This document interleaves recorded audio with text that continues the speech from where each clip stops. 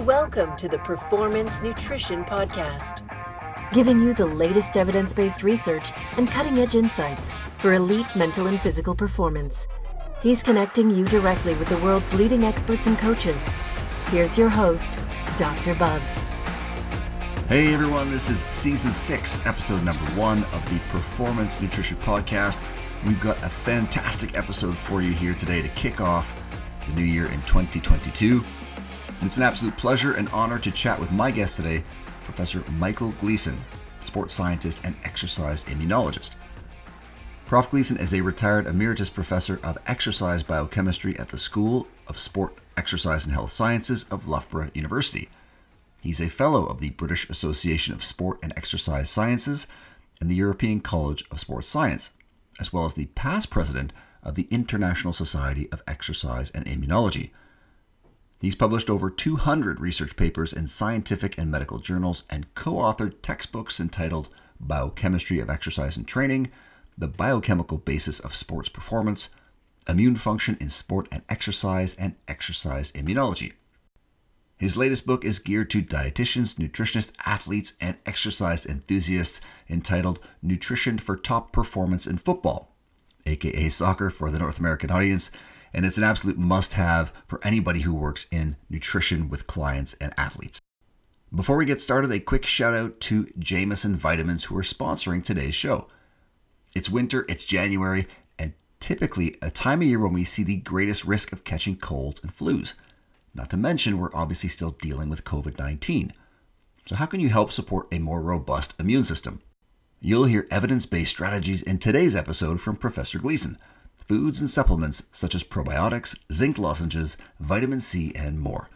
Jameson Vitamins provides evidence-based, high-quality, pharmaceutical-grade supplements to help you achieve your performance goals at work, home, and in the gym. For listeners of the podcast, you can save 10% off your next order. Simply go to jamesonvitamins.com, use the promo code BUBS to claim 10% off your order. That's jamesonvitamins.com, use the promo code BUBS, and you can save 10% off your next order. All right, let's get started my conversation with Prof. Michael Gleeson. Enjoy. Prof, really appreciate you carving out some time today for us. Oh, you're very welcome, Mark. I'm looking forward to speaking with you. Well, listen, for anyone who might not be familiar, can you give us a little bit of a whirlwind tour of your background, and then we'll dive into all things immunology here today. Okay, well, I've kind of worked in academia all my life, sort of a permanent student almost, if you like, a BSc, a PhD, and then several postdocs and that before I got a lectureship at Coventry University. My background's really been in diet and metabolism, the impact of exercise and different exercise on body metabolism.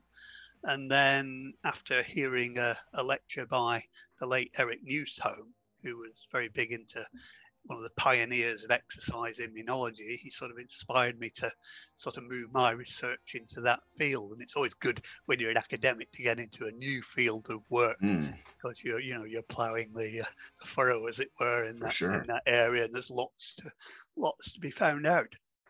So I've done about 20 years of research on that particular topic over the years, and actually retired from academia, from university life about 5 years ago. But I'm carrying on doing these sorts of podcasts, recorded lectures, still contributing to some consensus review articles, things like on probiotics and the UEFA expert group on nutrition for elite football, or soccer as they call it across the pond. Yeah. Oh, tremendous. Yeah, looking forward to diving into those topics here today. Actually, a few years ago, got to the International Society of Exercise and Immunology conference out in Portugal, which was fascinating to see on the performance side and, of course, the health side. But as we move into winter now, and whether it's, soccer, as you mentioned, American football, basketball, it's great to see now that athlete health is more on the forefront than it had been in years and decades past. And of course, the immune system is really an important piece of that. And I think COVID's obviously really shown a light on that. Yes. And so when we look at trying to support athlete immunity, I mean, to start with, what are the factors that can actually start to lower or depress immunity, for an athlete? Yeah, well, there's probably about 6 main factors that can depress immunity in an athlete. And of course, any depression of immunity can mean an increased susceptibility to infection if the actual exposure to pathogens in your environment remains about the same.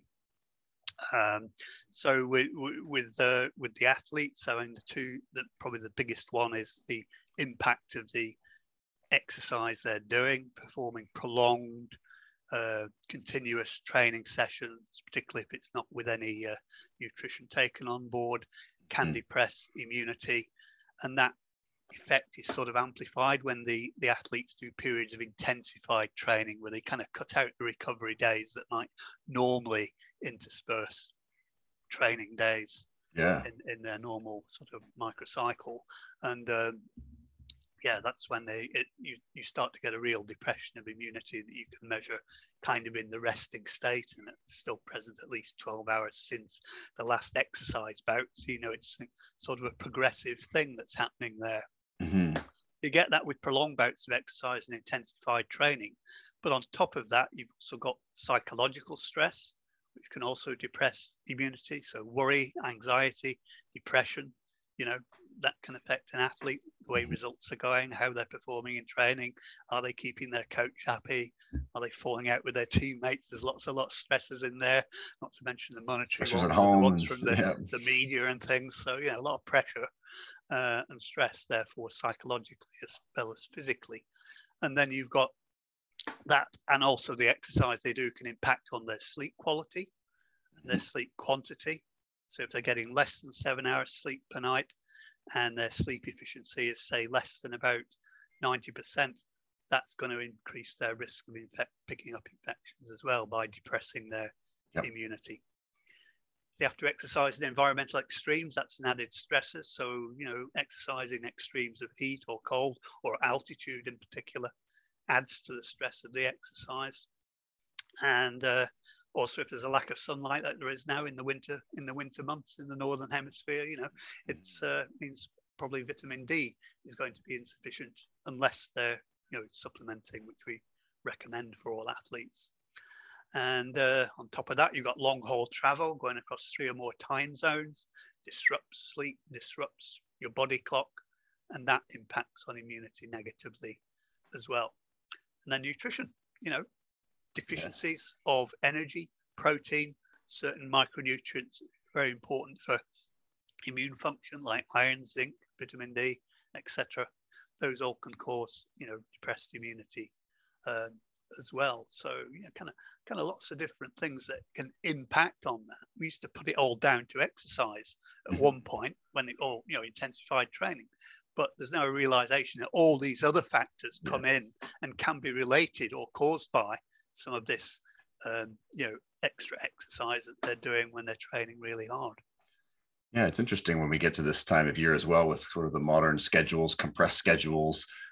So of all the things you mentioned, more than likely for a lot of athletes, all of those things are happening with sort of lack of sleep, and we're traveling and training might be more intense or prolonged.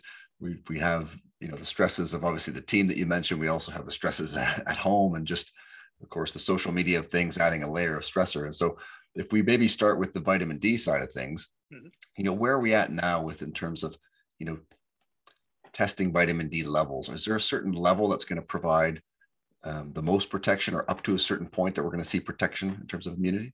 Yeah, well, vitamin D status is usually measured by taking a blood sample and measuring the concentration of 25 hydroxy vitamin D in the blood serum. That's derived from what's being produced in the liver, where that first hydroxylation of the vitamin D precursor molecule takes place. And that seems to give us a good measure. The concentration of that in nanomoles per liter gives us a good measure of vitamin D status. We have different classifications of it. So if it's less than 30, that's deficient. If it's less than 50, it's considered inadequate. And somewhere above 50 and up to about 150 is the desirable range to be in. For bone, certainly 50 is considered the adequate value. For immune function, it seems it's probably somewhat higher. So probably in excess of 100 would be desirable, and at least 75, nothing below that really. And studies that have actually measured various markers of immune function in athletes, some of which we did ourselves.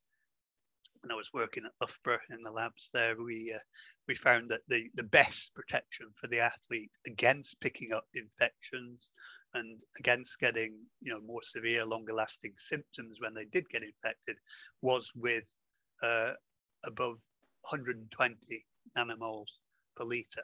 You don't want to go too high. You can only achieve that with regular exposure to sunlight or by taking vitamin D supplementation. And there is a limit that's suggested to be 4,000 international units per day. It's the maximum you should take to avoid going above 150 nanomoles per litre, which could potentially be harmful.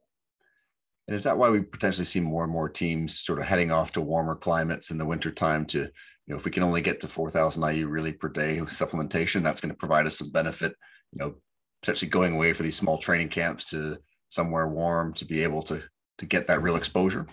Well, I guess that helps, but you can achieve it just by supplementation. Yeah. And I mean, probably 2,000 units, international units per day is what we recommend for an athlete. That will ensure that they have levels that are in excess of at least 75 nanomoles per litre of that metabolite. So that's good. I think the going to the training camp is just sort of perhaps a psychological boost, a change of scene, a bit of nice warm sunshine, making the players or the athletes feel good. And so in your opinion, I know a lot of teams will kind of get hung up on if someone's at 80 nanomoles or 90 nanomoles, trying to push them up to past 90 or towards 120. And then they might decide to go, rather than 4,000 IU, let's do 8,000 or 10,000 IU. Would you be advising against that type of, we've seen some adverse data on some of the downstream metabolites there? Yeah, there have been some papers that suggest that's not desirable from a health perspective, and that observations that have been made on people who don't take supplements but who are living in sunny environments, your vitamin D concentration, the 25-hydroxy vitamin D in the blood, never goes above 150 because we regulate it.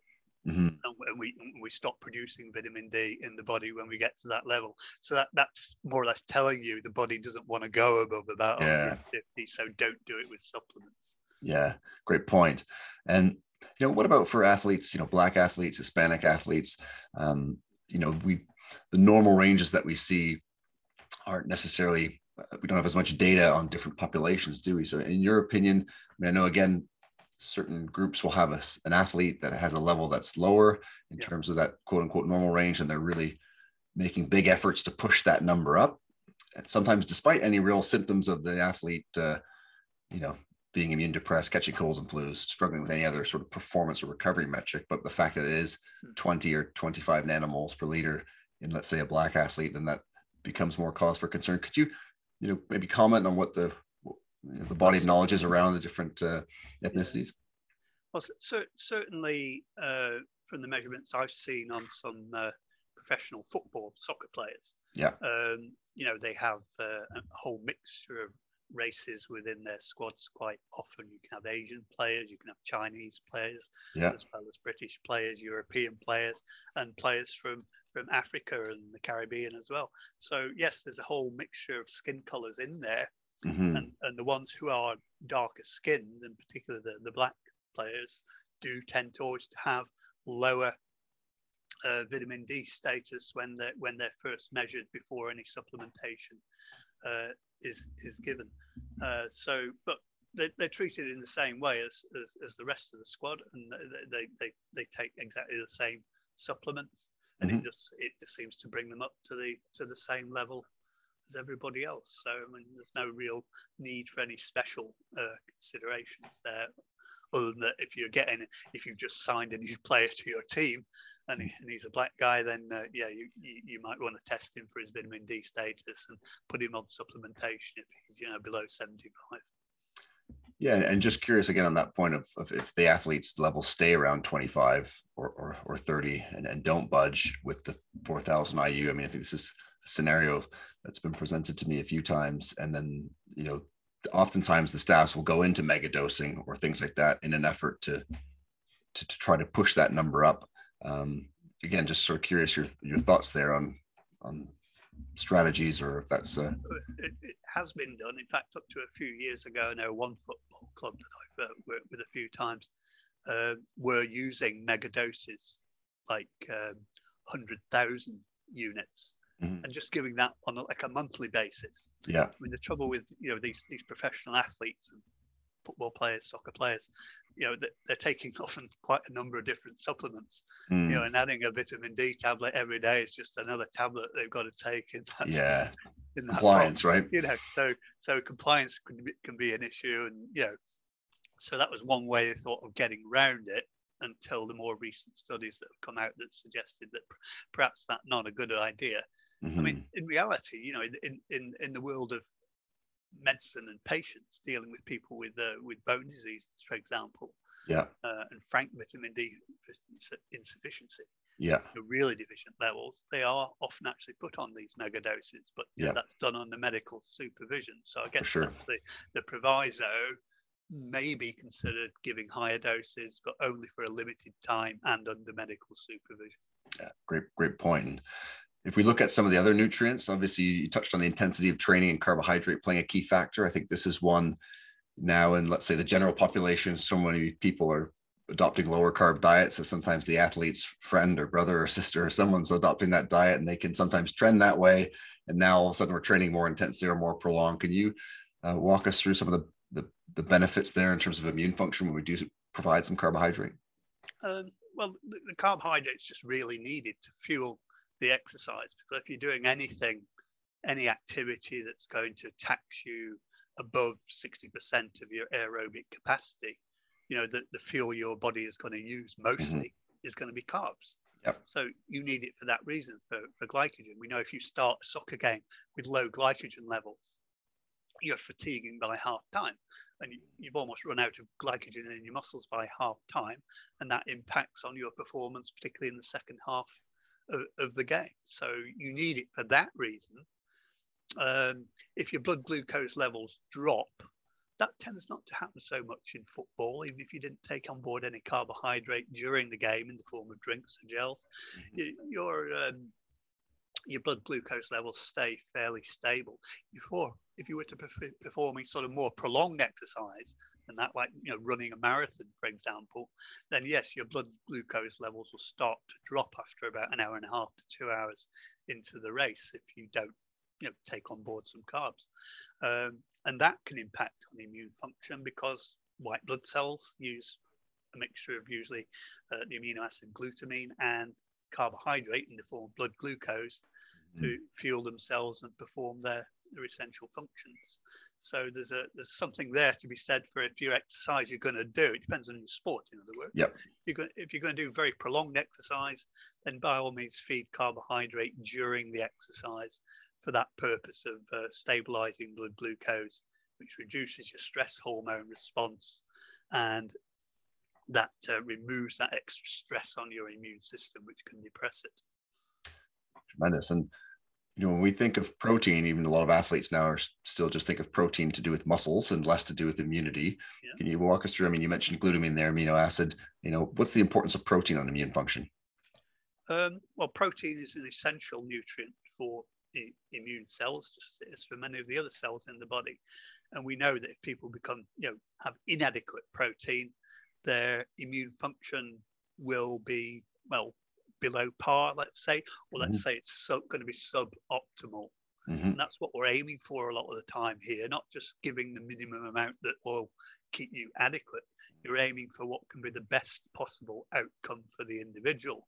So if you want their immune function to be as good as it can be, you should be aiming for a protein intake of around 1.6 grams of protein per kilogram body mass per day, which is actually double the normal RDA for protein, that's recommended for the general population.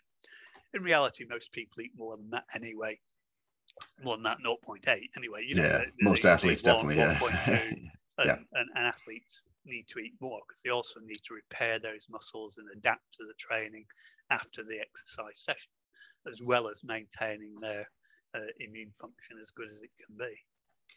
Yeah, I mean, it's a great point to reiterate to athletes, because oftentimes if they get tired, all of a sudden that regular meal frequency that we have, we miss a meal here, or we don't get a recovery shake and carbohydrate. And so all of a sudden we're potentially lacking on some of the fueling, pre or during session, and now we missed some on the recovery window. So it's great to highlight the importance there.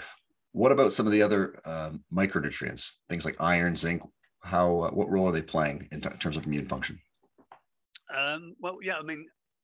Probably the three most important minerals are probably like iron, zinc, like you say, and also selenium. Mm-hmm. Zinc probably, particularly important because we lose some zinc in sweat. We also use a little bit of iron in sweat, and iron status can be a problem potentially for female athletes in particular because of the menstrual blood losses. So the role that zinc plays is thought to be important because it's something that can actually inhibit viral adherence and replication inside your cells, because viruses damage us by getting inside the cells using our own machinery, if you like, to reproduce themselves, both their nucleic acids and proteins within the cell. And zinc interferes with their ability to do that actually by inhibiting the enzyme that allows them to replicate their RNA. So zinc can be quite effective for that. And studies show that if you take zinc lozenges at the onset of cold symptoms, it does reduce the duration of symptoms. And having adequate zinc will also, theoretically at least, reduce your risk of picking up some viral infections. To a degree, the same can be said for selenium. That's also a component of some important antioxidant enzymes which actually improve what we call immune tolerance. So we have immune tolerance, we have immune resistance, and those two things work hand in hand together simultaneously to help stop bacteria either getting into the body or viruses getting into the body and starting to multiply, or making sure we don't kind of overreact to the infection in terms of our immune response, which can also in itself cause tissue damage and therefore symptoms of illness. Yeah, I was going to segue into that. It's a perfect transition there in terms of immune resistance, immune tolerance. People will be familiar with these terms, but can you circle back there and define those and explain to us how they work together to be able to balance out the immune system so we're responding appropriately to the infections? Yeah, I mean, immune resistance is about being able to resist microorganisms like bacteria and viruses either getting into the body and gaining a foothold, or being able to kill them quite effectively and eliminate them once they have entered the body. So we normally respond to things once they've gotten into the body. We've got some first lines of defense like the barriers, the mucus secretions and things like that, which help defend us against things. So that, I mean, immune resistance essentially determines your susceptibility to picking up infections, whereas immune tolerance is more to do with how you handle the infection as it starts to develop. An important thing that we've realized from infections like COVID is that you don't want an overreactive pro-inflammatory response, because it just produces too much damage. You end up damaging your own tissues. In this case, of course, it's the lungs, because it gets into your airways and the lungs, this COVID virus. So that's something you want to be able to control the infection, but you don't want to overreact to it. And that's what causes this awful, acute respiratory distress syndrome. Then you don't get enough oxygen into your blood because your lungs are filling up with fluid. The barrier that allows oxygen to come across becomes too thick, and you really struggle then, to get enough oxygen into the body. Your blood oxygen levels drop, and then your other organs are then starting to run into trouble: your heart, your liver, your kidneys, etc. So it's as we've seen, it's potentially fatal. Just a quick break from part one of my conversation with Professor Michael Gleeson to tell you about Athlete Evolution's groundbreaking new basketball performance nutrition online course, which is set to launch January 31st, 2022. You'll learn from elite experts in the field, like longtime NBA sport dietitian Marie Spano, leading sports scientist at FC Barcelona basketball Frank Garcia, and expert performance psychologist of the pros Dr. Alex Auerbach. You'll not only learn the demands of the game at the highest level, how experts like Marie plan and periodize their nutrition with athletes, but also how to solve real-world problems, as well as learning the key fundamentals around mindset to let you better connect with players, coaches, and staff. You'll also get live access to roundtables with experts working in elite college and pro basketball, and earn CEU credits along the way with the NSCA as well. You can take advantage of the early bird special and save $100 off the cost of the course. Just head over to athleteevolution.org. That's athleteevolution.org. Use the promo code BASKETBALL to join the course, level up your performance nutrition game, and make a bigger impact with your athletes this year. That's athleteevolution.org. Use the promo code BASKETBALL and save $100 off. Now back to part 2 of my conversation with Prof. Michael Gleeson. Yeah, I mean, when we talk high performance, we also think of obviously the coaching staff, the performance staff, and everybody else. And obviously, if you mentioned COVID in the last few years is where we're focused on and trying to obviously avoid it on the one hand, but it's difficult to avoid. So how well we respond to it and the severity of symptoms. And so with regards to something like immune tolerance, are there certain aspects of one's health, whether it's, weight, metabolic health, these types of things that can impact that immune tolerance and push us down, the certain side too heavily? Yeah, I mean, the main things, and again, we've seen this from the COVID infections and the studies that have been done on the people who've had it. The ones who have the biggest problems are those with existing morbidities, that have type 2 diabetes or coronary heart disease or existing lung problems. Those are the ones who fare worst, and often it's also associated simply with being overweight. In other words, having too much, an excess of adipose tissue, because this generates a pro-inflammatory environment in the body. When your fat cells get too big, they get stretched and they kind of release danger molecules that are signaling that something's going wrong. The tissue's being stretched, it's potentially going to be damaged. But it's just because you're getting too much fat accumulating in these cells. When that happens, the body treats it like, oh, it's a damaged tissue. So what do? You get white blood cells invading into the adipose tissue. They become activated. They produce pro-inflammatory cytokines, and these induce a pro-inflammatory state, which means if you get infected with something like COVID, then you're actually already primed for a very strong pro-inflammatory response. Awesome. And essentially that's when you get this over responsiveness of the immune system, which can be so damaging. Yeah, it's amazing when that inflammatory noise gets to be so loud. And as you mentioned, you combine it with this type of infection, novel infection, then it can really cause problems, particularly in people with comorbidities and struggling with metabolic health. And obviously, as we've seen, the governments have really, rightfully so on the prevention side, whether it's the distancing, the masks, the travel mandates, etc. The other side of the coin with maintaining a robust immune system seems to be an area that we sort of missed out on, really, in terms of supporting the public in a sense of how do we help them have a better immune function with their fitness or diet or whatnot. Could you talk a little about nutrition or exercise, sleep for the general population or performance staff? I mean, even athletes, I guess, but for that general person, of how those things can help to support that robustness of your immune system. Yeah.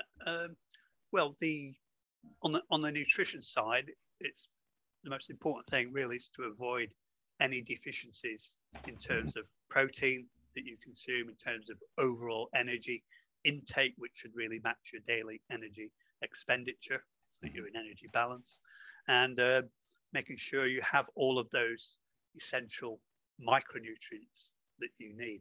Yep. Now, in addition to that, which can be obtained from eating a healthy, varied, balanced diet, of course, yep. You also get a very good, abundant and diverse gut microbiota, and that interacts a lot with the immune system, like 70% of our immune system is located in and around the gut, which tells you there's something of importance going on there. And if you have a healthy gut microbiota, you can also help to support the immune system that way. I mean, one supplement that can perhaps help with that, and has been shown to reduce infection risk in athletes, as well as other things like allergies, is a daily intake of a probiotic supplement, essentially live bacteria that you're introducing into the gut, which mingle with your own bacteria. Some debate as to whether they actually colonize the gut, probably not to a significant extent, but they actually act as sort of signals which modify the immune cells in and around the gut, which can then diverge to other areas of the body, including the lungs, and other mucosal tissues, where most of our infections come in, either usually through what you've eaten or what you've breathed in. So that's on the diet side. Yep. And of course, there's the exercise. Well, it's good to do regular exercise because that actually induces an anti-inflammatory environment in the body through the release of things like anti-inflammatory cytokines in terms of interleukin 6 or IL-6, which is actually released not from white blood cells, or it is released from white blood cells. It also released from contracting muscle fibers. Whenever you're doing prolonged exercise, because your glycogen levels go down, your IL-6 production and release from the muscle increases. That induces your white blood cells to produce interleukin 10, which is probably the most potent anti-inflammatory cytokine we know of. It burns fat, it reduces your fat stores, so it's bringing down that adipose tissue mass if you're a little bit overweight. It induces switching from pro-inflammatory to anti-inflammatory phenotypes of the white blood cells, both in the circulation and in the adipose tissue, reduces white blood cell infiltration into adipose tissue, which we just said generates some of these potential problems. And generally, if you do moderate exercise, you'll increase the numbers of white blood cells in your blood, but you won't actually inhibit their functions because you're not doing the intensities of exercise where you might actually get increased cortisol, stress hormone, epinephrine or adrenaline production, which tend to have negative effects temporarily on immune function. And then sleep as well, of course, getting good quality sleep and doing all the things you can do that to make sure you get a good night's sleep with very few interruptions. And that's really about creating the ideal environment for sleeping in your bedroom. There are several things. Yeah, it's amazing how these days it's one of those simple but not easy in terms of the typical person getting about 6.5 hours of sleep, or 30%, I believe it is, and getting less than 6 hours. And so it's bringing that top of mind, isn't it, to say, okay, I'm going to need to start planning my sleep routine a little bit better to try to get to that minimum 7 hours. That's kind of the average. But we have to appreciate everybody's a little bit different in terms of their habits. Some people are night owls, some are like early birds, aren't they? Depending on how you're made up. But and there are genetic differences as well. And some people can get by quite well on relatively few hours of sleep compared to others. Probably some evidence out there as well that also says you probably shouldn't sleep for too long either. Sure. I mean, would you say that 7 hours minimum? The happy medium between 7 and 8 hours is probably about the ideal on average. But in a sense, it depends what your normal routine is. If you normally get by on 6 hours quite happily, then 6.5 will feel great. That's probably what's right for you, but don't go below that. And just circling back to the exercise, obviously we see the benefits on the fitness side of things, and of course you alluded to there, like on the muscular side of things, the myokines, and of course with the fat cells, the adipokines. I mean, these are really sending powerful signals to the immune system, correct? Yes, indeed. I mean, I think most of what's referred to as adipokines are the cytokines that are coming out of adipose tissue. They're probably mostly not coming actually from the fat cells themselves. They're actually coming from those white blood cells that have infiltrated those expanding fat stores. Yeah, and if we keep talking about how to support people's health, if we mentioned some weight loss, better metabolic health, these are really crucial things for supporting immunity so people can perform their best at work and at home. you talk a little bit about HIIT training in terms of losing body fat might not be necessarily the best solution for getting leaner. Could you expand on that a little bit for us? Yeah. A couple of years ago, I read a couple of what we might call celebrity doctors or medics. Mm-hmm. People you see on the TV and hear on the radio and that kind of thing. Probably not yourself, of course, including you. Hopefully not. But yeah, I read a couple of books, and they seem to be promoting the idea that doing this high intensity interval training, or HIIT, was even better than moderate exercise for weight loss, for body fat loss. Yeah. But if you look at it logically, it's complete nonsense. Because if you're doing a HIIT session, one book just recommended just doing 5 minutes a day to get this weight loss effect. Yeah. Most people might do about 15 minutes of HIIT as a daily session, and that might be usually something like 6 30-second bouts of pretty much all-out exercise with 2 minutes recovery in between bouts. So in that 15 minutes of HIIT that you're doing, you're only doing actually 3 minutes of very high intensity exercise. Mm-hmm. Work out how many calories you burn doing that. It's about 100 kilocalories. Mm-hmm. You might burn another 100 due to the post-exercise elevation of resting metabolic rate, which could keep going for a number of hours. But even if it was increased by 10% for 12 hours after you did your exercise bout, which probably isn't actually, but that would only be another 100 calories. So doing that 15 minutes a day is only going to burn 200 calories. Most of that will actually be from carbohydrate because the exercise is so intense, and some of it will be anaerobic metabolism of your glycogen stores. You're not burning fat. Yeah, you're still burning calories. So at the end of the day, when you tot up your calories, you've still got that energy deficit of 200, but it's not a lot. I mean, you can do that with just a 2-mile brisk walk or jog. By far the best way of burning calories is to expend more energy. And you only do that by doing prolonged, moderate intensity exercise that you can sustain literally for an hour or more. Then you're getting into the realms of burning, say, 500 calories an hour or something like that. And, that's the thing that's going to make an impact on burning your fat. And if you're doing low to moderate intensity exercise, like brisk walking, jogging, cycling, but not too fast, then you're going to be burning mostly fat rather than carbohydrates. So you're directly burning those fat stores you want to get rid of. Yeah, it's such an interesting point, because I know that even in Dr. Martin Cabala's lab, they're just pushing the participants enough to achieve that real high intensity as they got fitter is a challenge as well, to just actually really be hitting some of those top ends. And as you mentioned, time-wise, I mean, we really need to start to not be forgetting about just building out an aerobic base and actually getting enough movement in. And it is interesting that just the amount of movement that we get in a day is sort of a better predictor of maintaining a weight than that, half an hour in the gym, if you will.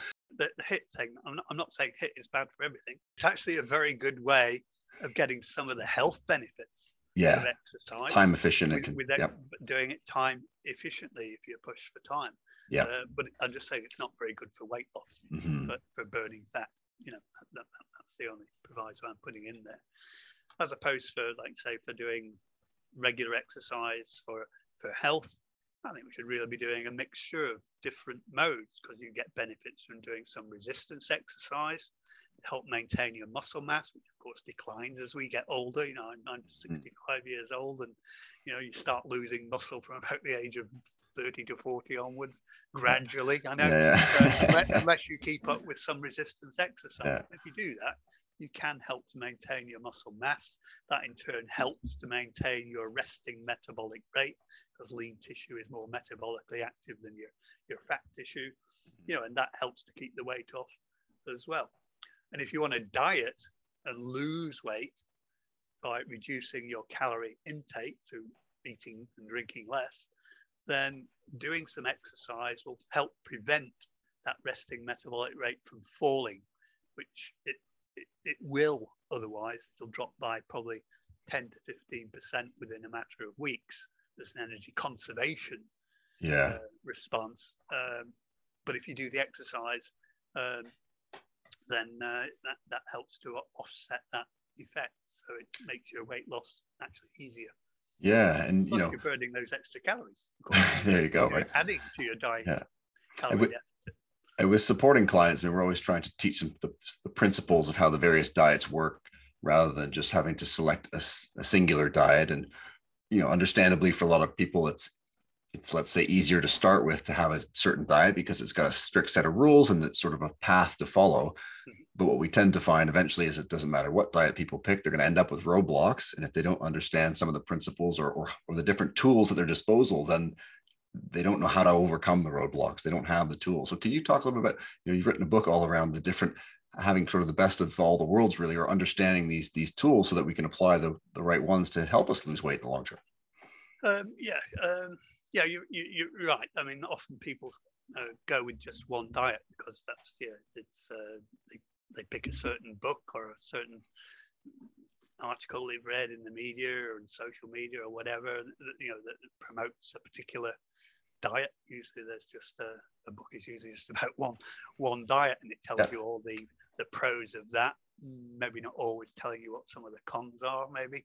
But the problem with all single diets is you're usually restricted in eating certain foods to some degree all of the time, and it means you're then constrained to eating a certain number of different types of foods and you're excluding others. And then people start to get cravings for those things that they would normally include in their normal diet that they have to restrict on these more specialized diets, whether you're talking about sort of a low carb keto diet, or at the other end of the spectrum, sort of a virtually zero fat diet and getting most of your energy from carb. You've got those two extremes. And at the end of the day, when you look at all the literature out there that's been done on the effectiveness of different diets, they're really, really not very different in terms of their efficacy for weight loss if you match them for the actual amount of calories that are being cut out from the normal diet. So if you have a 500 calorie a day deficit on a keto diet, you'll lose pretty much as much weight and as much body fat in the long run, over sort of several weeks and months, as you would if you had a high carb, very low fat diet with the same daily energy deficit. So what I say is generally avoid the extreme diet. You don't need these extremes of macronutrient composition. You don't need to get keto to lose weight, if you see what I mean. Sure. You don't need to cut out all the fat from your diet to lose weight either. And that wouldn't be a healthy thing to do, actually, because we actually do have some essential fats, soluble vitamins, right? Yeah, linoleic acid, linolenic acid, etc. Those two are essential. You get your fat soluble vitamins, your A, D, E, and K with intake of fat. So we don't recommend ever cutting down your fat to less than about 10% of your total energy intake. You need a certain minimum there for health.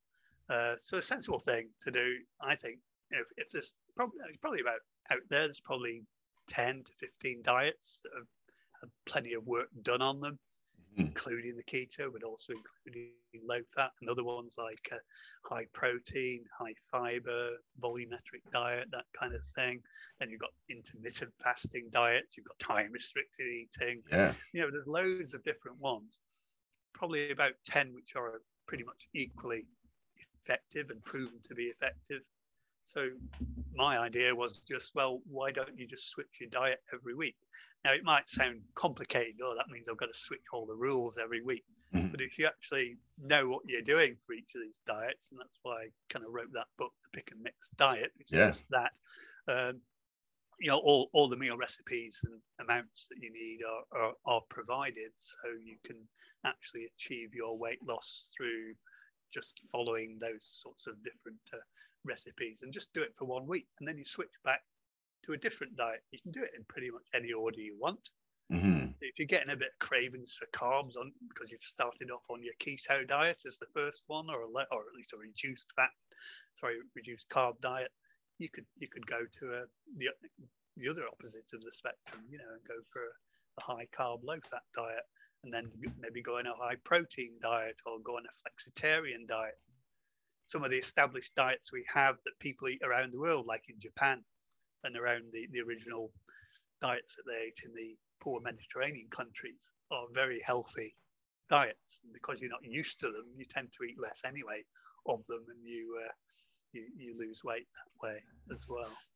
Yeah, I mean, it's a couple things come to mind there. I mean, you mentioned, yeah, once we match for protein and calories, then it really doesn't matter which diet we're picking. We've got to, get into that caloric deficit. And so it is great to have all these different tools, like you mentioned. And even for people, when we talk about them, just going through the process, right? They might go through, as you mentioned, the different diets, and the pick and mix like a low fat diet, knowing that hey, maybe I don't want to follow this forever, but they tend to pick out a few skills within that week or recipes or things that they enjoy that then end up really helping them down the road with whatever pattern that they do prefer. So I definitely think that's a great process for people to go through. And if you sort of measure your body mass just once a week, at the start and end of that week you've been on a particular diet, you also get an idea of which ones of those diets will actually work best for you.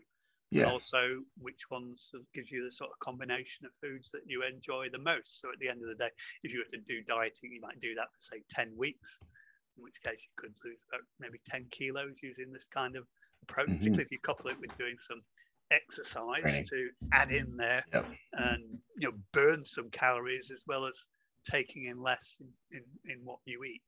Combining the two is always better, and it's always more effective than either dieting or exercising alone to achieve your weight loss goals. 100%. Of course, if you burn calories with the exercise, say 500 calories a day by doing an hour of aerobics or something a day, and you cut down your calorie intake by 500 calories, there's your 1,000 calorie a day deficit, which will ensure you lose weight reasonably quickly. Yeah, absolutely. And Doc, if we circle back to on the immune front, again, the last year with COVID, it's sort of been like the red wine and Netflix at night. Everyone's staying up a bit later, especially when lockdown was on.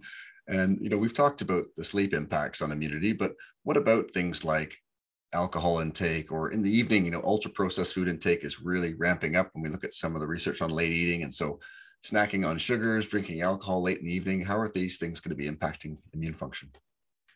Yeah, not good, and not your overall health either. We know that particularly binge drinking, where you have a real good, maybe a good night, but it's not a real good night, but you've done it through drinking a lot of alcohol, that we know has a negative impact on your immune function. And there's a lot of calories, a lot of hidden calories in these drinks, particularly things like red wine, for example. You get through one bottle of red wine, you've essentially taken on 600 calories of useless calories in terms of what you can use it doesn't for. Store as glycogen, does it? It just gets converted to fat, most of it. So and you can't use it as a fuel for exercise. You can't kind of directly burn it off in itself. And it does impair other things like your cognitive function, the way you REM sleep and all that. You behave and everything, so you upset your partner and your neighbors and everybody else along with the impact. You do get a few polyphenols, but well, you get some polyphenols, but in that case, you want your polyphenols, then you small doses, non-alcoholic versions of beer or wine. Not quite the same taste, I know, but a lot better for you health-wise. 100%. Well, listen, Prof, I could pick your brain all day here, but I do appreciate your time. Obviously tremendous. You do a football nutrition book coming out. You've had a big impact on us at Canada Basketball in terms of supporting our players and teams with their immune function over some cold, harsh Canadian winters and lots of travel. Where can people stay connected with yourself and then pick up some of the new books and past books as well? Well, I'm reasonably active on Twitter. So people can find me there. I'm also on LinkedIn, which is sort of a more sort of professional, the corporate side, sort of social media type of platform. Those are the two ones that I normally use the most. My email address is a secret. Anybody can find that on the Loughborough University website if they want to directly contact me, or they can direct message me on Twitter, for example, or on LinkedIn if you happen to be on that.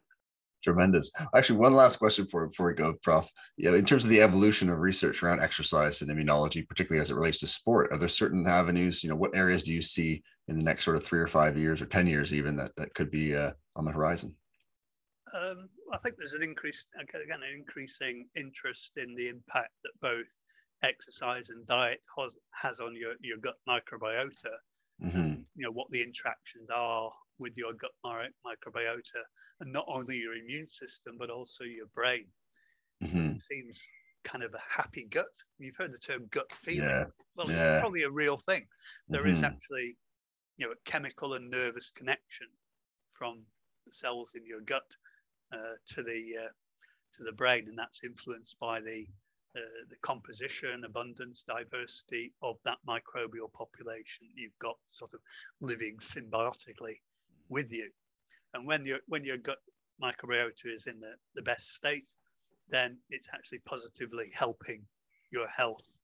If you ignore it and eat not enough fiber, not enough protein, you're not feeding those gut bacteria enough, and you can get other ones developing that you really don't want to be there. And then it seems to also influence your ability to actually put on weight when you overeat a high fat diet and things like that.